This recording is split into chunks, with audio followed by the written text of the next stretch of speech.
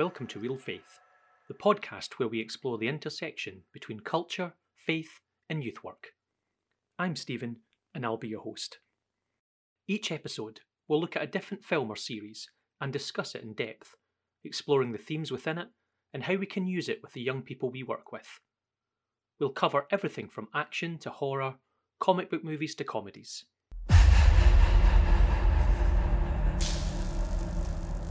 You've broken everything.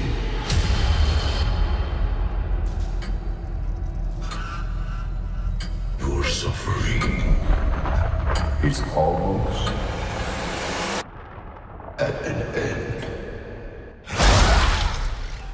Welcome to another episode of the Real Faith podcast, and today's episode is going to be a little bit different as it's just me on my own. I've struggled to find somebody who could come on and talk about Stranger Things, and rather than wait to find somebody or for someone to reply, I thought it was best to get on and put one out there, as it's been out for a few weeks now and it would quickly become old news. So I thought it was important, as part 1 is out at the moment. Part 2 is coming in July, so hopefully I can maybe get someone on to talk specifically around those episodes. But for the minute, I thought it was important to cover part 1 of season 4, which came out earlier. So that's what I'm going to do. I'll give a little bit of the plot and a few of my thoughts and comments around it and ways that I feel that you can engage young people in it. So as I said, this is the 4th season of Stranger Things. It's a series on Netflix created by the Duffer Brothers, and it's heavily inspired by Stephen King. It's about this group of teenagers fighting these monsters, but also scientists and Russians.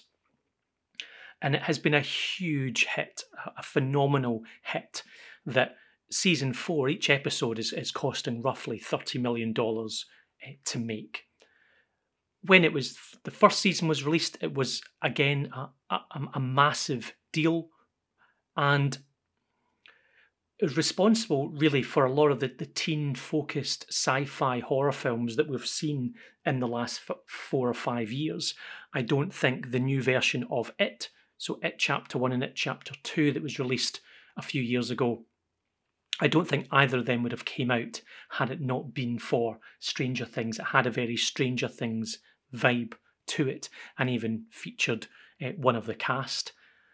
Ghostbusters Afterlife as well is very teen-focused and has a Stranger Things feel to it, has a very nostalgia feel to it as well, and I don't think that would exist. Also, there was a trilogy of films, the Fear Street trilogy on Netflix as well, which was very much in that vibe of Stranger Things as well. And so there's been a number of films and TV shows that have come off the back of it. It's clearly very inspired by Stephen King. As I said, if you know anything of the work of Stephen King, whether it be his novels or the adaptations of his novels into films and TV shows, they are very teen-focused, and it's about teens fighting off evil in a variety of different disguises. It's set in the 80s and so has a huge nostalgia factor, which I think is one of those reasons it became such a big hit for people of my age who grew up in the 80s and who are children in the 80s. There's definitely a big nostalgia part to that, but also just because of the teen cast and the look of it, it obviously brought in younger people as well. And if you're on TikTok at all, if you know what TikTok is, this current season is all over TikTok, especially some of the music and specifically Kate Bush and one of her songs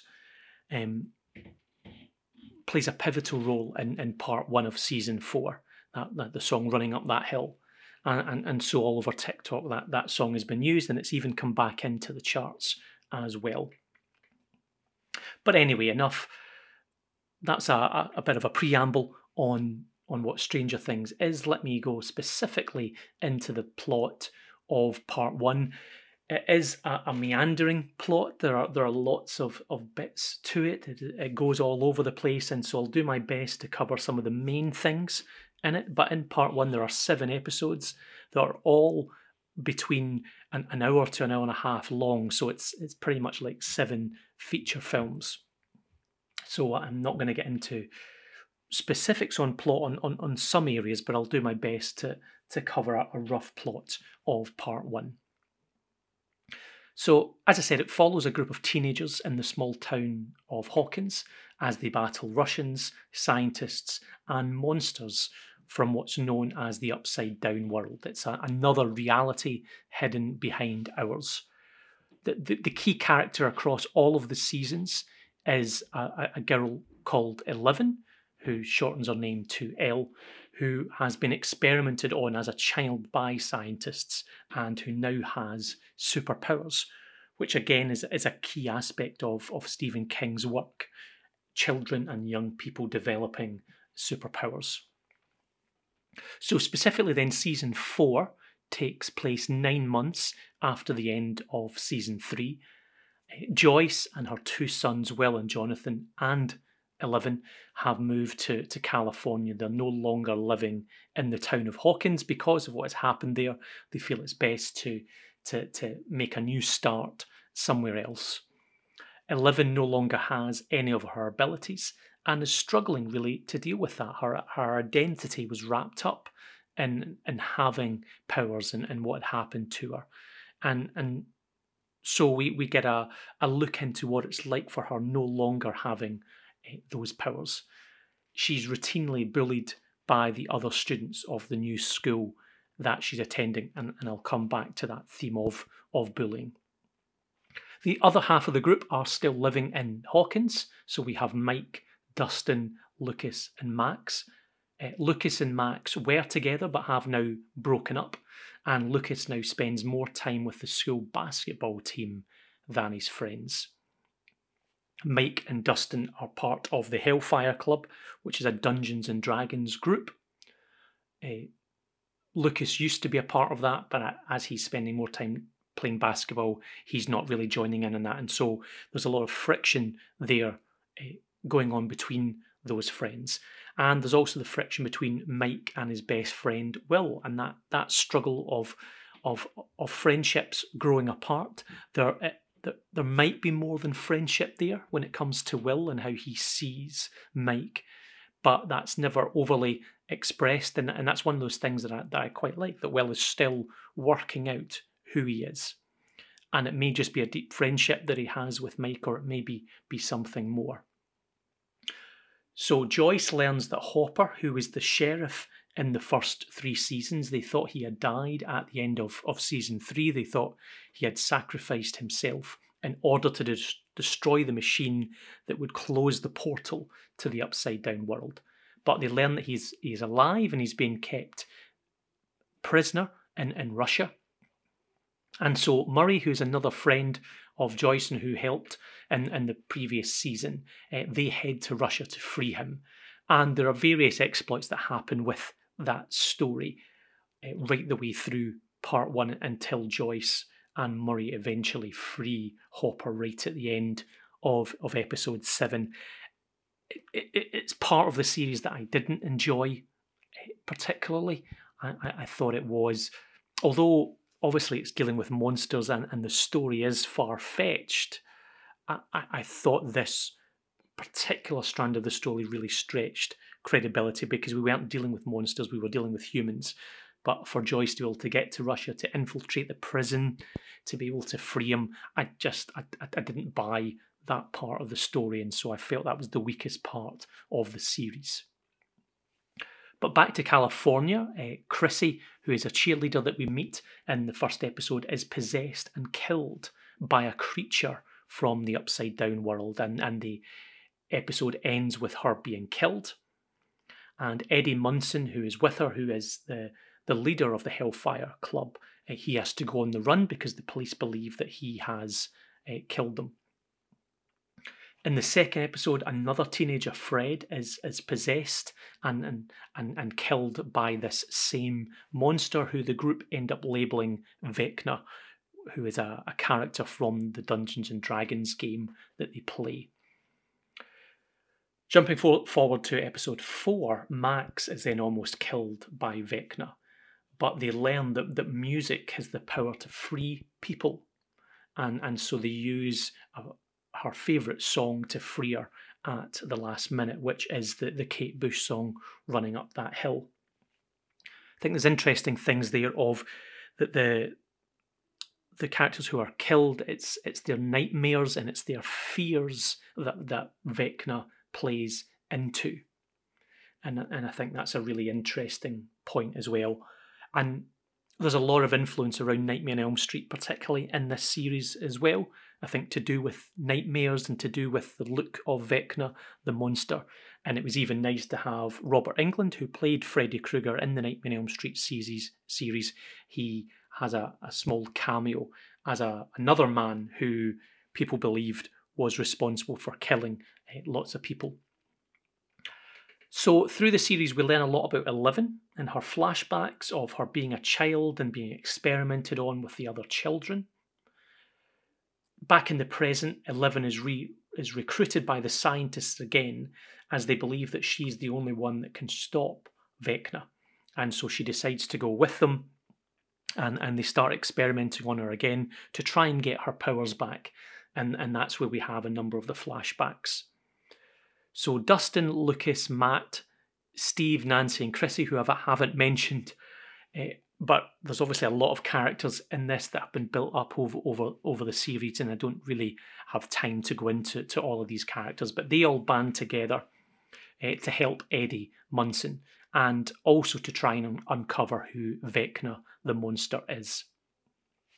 In the final episode of Part 1, Episode 7, both Eleven and Nancy find out that Vecna was a boy called Henry, who was the first child to be experimented on. He was number 1, and we end up seeing the number 1 written on his arm. He grew up to be one of the elderlies who helped the children being experimented on and became a close friend to Eleven. And so we learn in the flashbacks that Henry killed everyone in the lab, and he asks that Eleven joins him. Eleven refuses to do this, and they fight, and she ends up using her powers to send him through to the upside down world, where he is tortured and ends up becoming Vecna. And there's a little bit of Hellraiser, I think, in that as well. The series of films Hellraiser, I think, inspires that particular scene around the Henry being transformed into Vecna, and it ends with Eleven getting her powers back. Through the series, Eleven has flashbacks and thinks that she was the one responsible for killing everybody, that it was her powers that were out of control.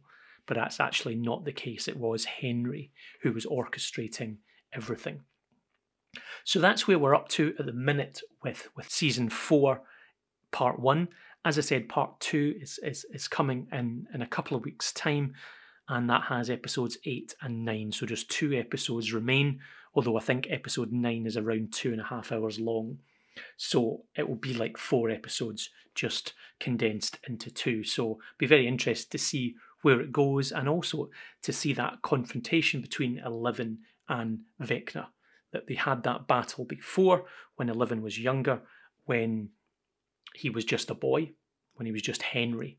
But now that he is this all-powerful monster, it'll be interesting to see that fight. And then there is another series to come, Season 5, and that will be the final series in the Stranger Things series.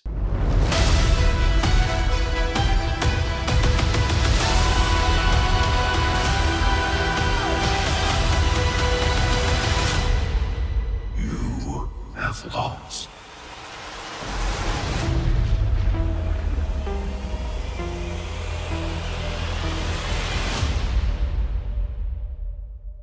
So, as I said, there's some other plot points, there's other things going on. I've not really been able to go into specifically some of the characters because there is so much going on there. And obviously, because it's the 4th season, it you really relies on people having followed these characters and gotten to know them, and it's one of the things that I think is lovely about the series, about these real children who are now teenagers and who are growing up, and their friendship and the power of friendship.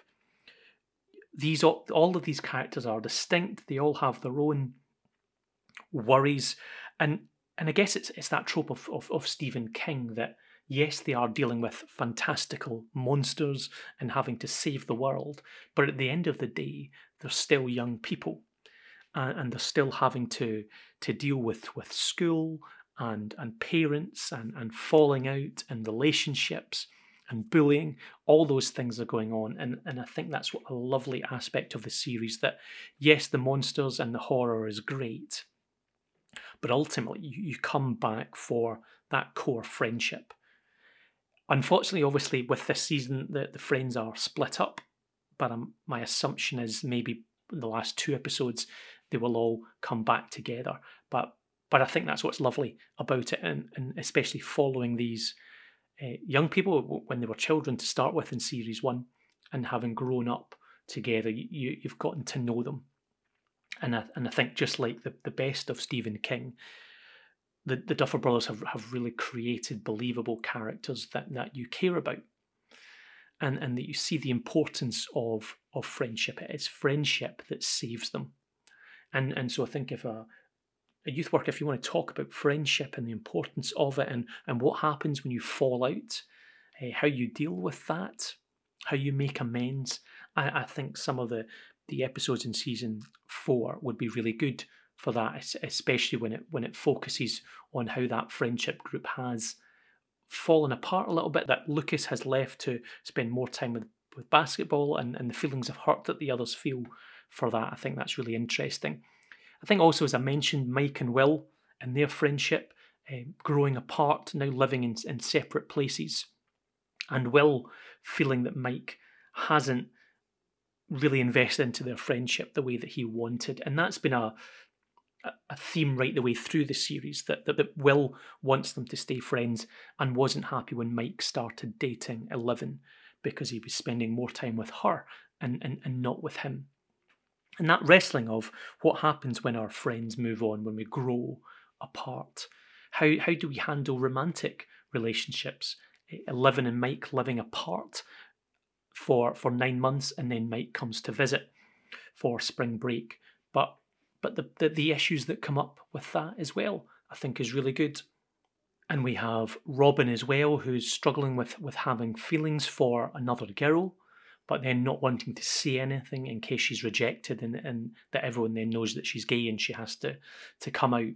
So again, someone wrestling with their identity and who they are and how relationships work there as well. I think it's just a really beautiful depiction of that, and one of the real praise points of the series, absolutely. I think in general to say it is more horror focused, this series, than the others have been. And I think in part that's what happens with dramas as the children grow up through the series, and as ultimately the audience grow up watching it, that the themes do become darker. But I would say that this definitely leans more into horror than say some of the other series. As I mentioned, bullying and Angela being the key bully to 11, and it's another thing within Stephen King's work that yes, the monsters are evil, but ultimately often the true evil are human beings and what they do to one another. And Stephen King has always been great at creating these horrible people. And Angela, specifically in this series, is a horrible teenage girl and has these other friends around her where they all pick on 11. And 11 at one point retaliates and hits Angela with some roller skates. And again, that would be a really important issue to talk about with young people. What do we do when we are bullied? How do we react to that? And looking particularly at the friends and how they react as well, because none of them really get involved. They're all bystanders. None of them feel that they can get involved to help 11. 11 doesn't tell anyone adults about it as well. Unfortunately, we don't find out anything about Angela and why she's choosing to bully, because that might help to give an understanding of why someone is choosing to bully. But again, it's just an interesting aspect to talk about with regards to bullying and how we deal with it. The Hellfire Club is a really interesting point as well, because they are a Dungeons and Dragons group, but if you weren't aware, in the 80s there was a thing called the Satanic Panic. And particularly in America, but it did branch over to the UK in points as well, where people were scared of things like Dungeons and Dragons because they believed that it was opening a gateway to evil and Satan worship. And so there was all this fear about all these groups and that ritual killings were going on. And so they touch on that in the series, the fear of certain panic that parents have and that other students have by the Hellfire Club, when in actual fact they're just a group of nerds and geeks who just want to hang out and play games together. And so I think there's a really interesting discussion point of fear of the unknown, and are we scared of just what we don't understand? And rather than being scared of that, isn't it better to understand it, to engage with it? And obviously, in our times now with the internet, it's easier to do that. Back in the 80s and in the 90s, it was much harder to find out the truth of something, to research something. Obviously, it's far easier to do that now. And so I think that's so important when any kind of group or person that we label other, to help young people to be able to engage with that. I used to be a school chaplain in a Church of England high school, and one of the things that I always talked about with the sixth formers when I would have sessions and spirituality days with them is encouraging them to read newspapers and magazines and podcasts of people that they disagreed with, to make sure on Twitter that they followed people that they disagreed with. Ultimately, to try and get an understanding of them, to remove that label of other and to see them as a human being, and to look and try and work out what the steps are that maybe led them to that, but ultimately so that you understand their position as well. That you don't use what we'd call as a straw man argument, where you take their weakest argument and then pull it apart, but truly try and understand them and where they're coming from. And so I think the episode that kind of looks at the Satanic Panic in Stranger Things in season 4 would be really good to look at, and challenging that fear of the unknown and using a scapegoat to blame something for society. I think we've seen a lot recently with the recent school shootings in the US, which are horrendous, but certain conservatives have come out saying, well, this is to do with the media and to do with the violence that we're seeing on film and TV.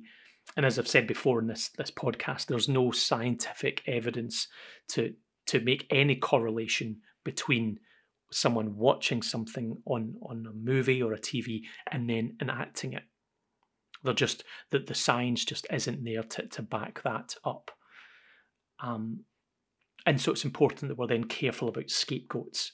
And we have that still in the UK and all over the world when it comes to film and computer games. Anything that we don't understand, we ultimately label as a scapegoat and something to blame.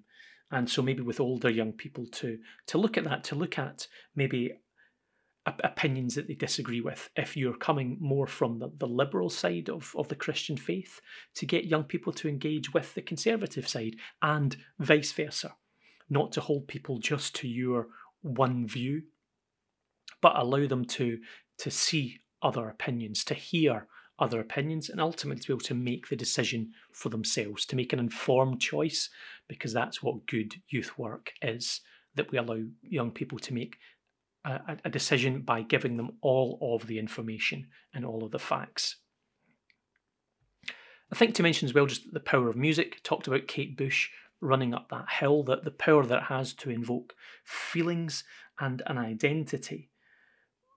for Max, hearing that song again, which is her favourite song, brings her back to reality. It gives her a point, a tactile point to touch, to bring her back out of the upside down world through a portal and back to her world. And just music is incredibly powerful. It can invoke so many different feelings, and it's why worship music at its best can be great, but can also be manipulative depending on how music is used.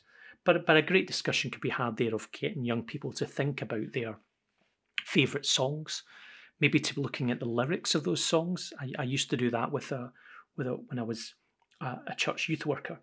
Every so often I would get the young people to bring one of their favourite songs, and we'd play it, we would look at the lyrics, and we'd discuss what it is, what was the writer, what was the musician trying to say through it, and is that a message that we should challenge, or is it one that we should affirm? And I think that's a great exercise to do around the power of music, and using that with young people to chat about it, about the things that they listen to and the emotions and things that it brings up. Nostalgia as well is a key part of Stranger Things, and as I said, it's set in the 80s, a very picturesque version of the 80s that everything was wonderful. And as I've said before, nostalgia can be a good thing, but it can also be a dangerous thing as well, that we just hark back to how things were, that we want to go back to that stage. And I'm sure as members of the church, we can be guilty of that as well, of having rose-tinted glasses for how things were and wanting to go back to that. I just watched a documentary just yesterday called I've completely forgotten the name of it, but it's a documentary about Nickelodeon, and particularly the rise of Nickelodeon in the late 80s and in early 90s, with the TV shows that they developed, with the cartoons like Rugrats and Doug, with Are You Afraid of the Dark, Double Dare. And it brought such a wave of nostalgia for me, because that was my era of children's television. When I was kind of 8, 9, 10, 11 years old, those were the things that I was watching, and they were just coming at that point. And so there was a huge wave of nostalgia as I watched that programme that made me in some part wish, can I just go back for a day or two just to relive that? And, what nostalgia makes us forget about all the bad points. I was very fortunate in my childhood that I had a loving family who had the means to give us everything that we wanted, really. But I was bullied for a couple of years at school, and I had some really horrible times there as well. But nostalgia makes you forget all the bad stuff and focus solely on the good. And that's the danger of nostalgia, that we hark back to a time that was before. And as I've been visiting churches, as we've come out of the pandemic, and as we've been allowed to move around more, there's been a lot of people going, wasn't it great how things used to be? There was more children, there was more young people, and because of COVID, less are coming.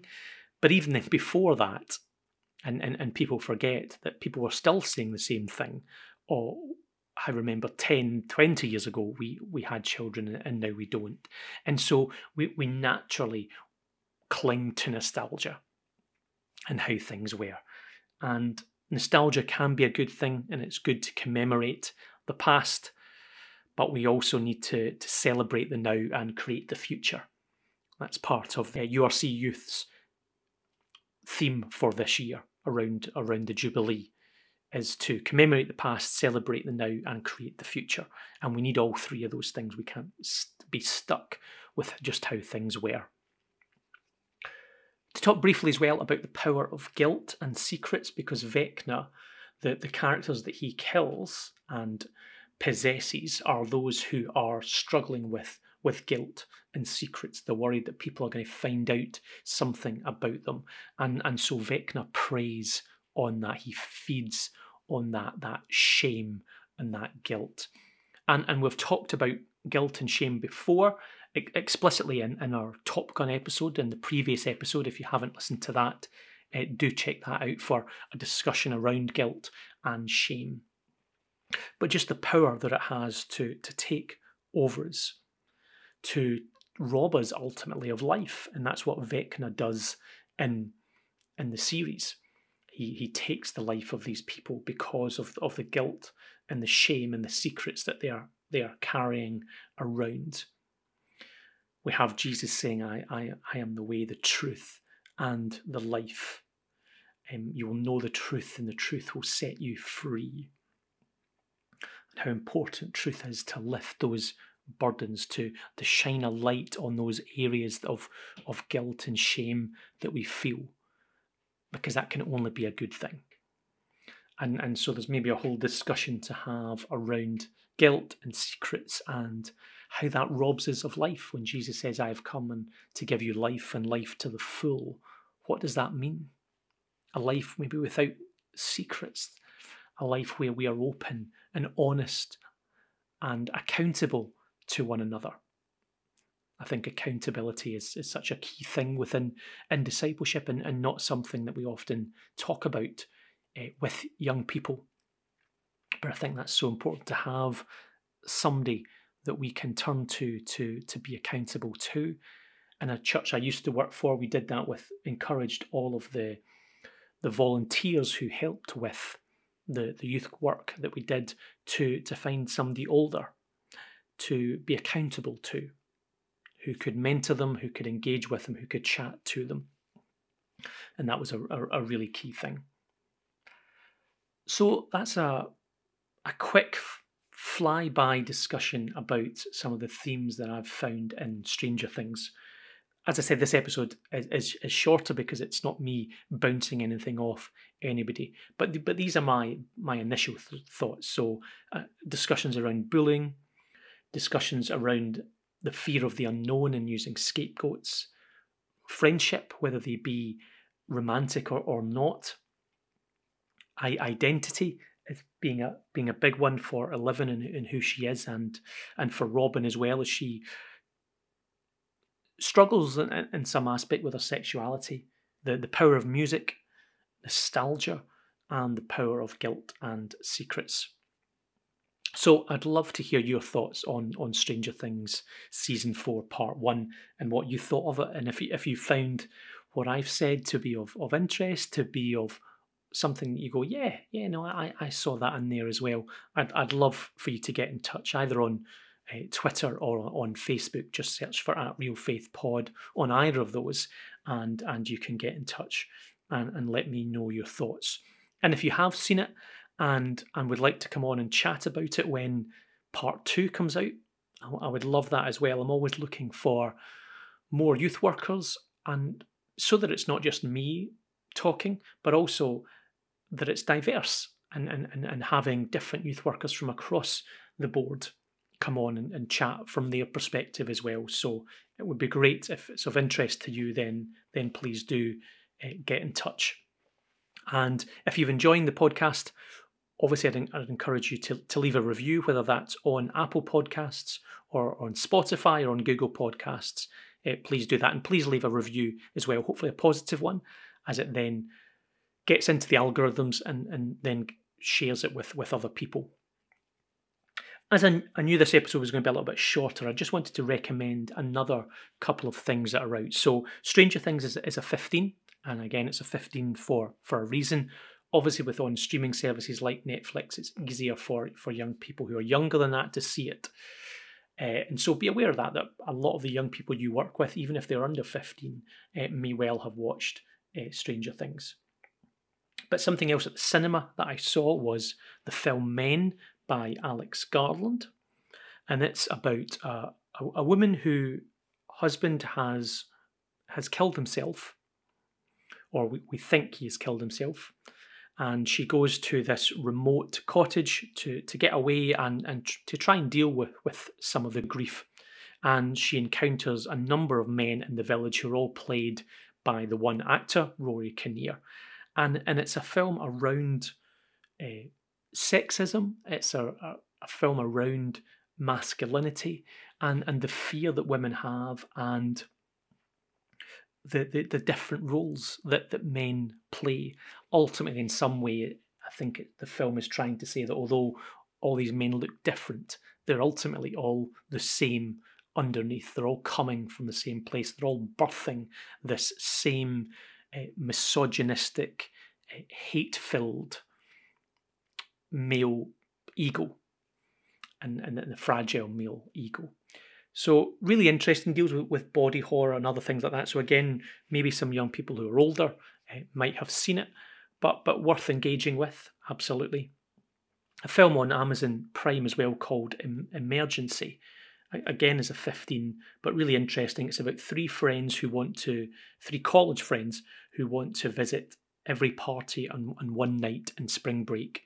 And there's only been a couple of people who have managed to do it, and so they are setting out on the task to complete this epic night. And so it starts off very similar to lots of teen movies and college movies with that kind of setup. But the fact is, they're all black in it. And so the film takes a very different turn, because as they're getting ready, they find a white girl in their campus, in their rooms, who's sick and who is unconscious. And so one of them says, "Oh, we need to take her to the hospital." And one of the others goes, "But we're three black men. How's that going to look with a white girl in our room unconscious?" And it's a really anxiety-driven film. I felt nervous watching it, that sense of dread of what was going to happen.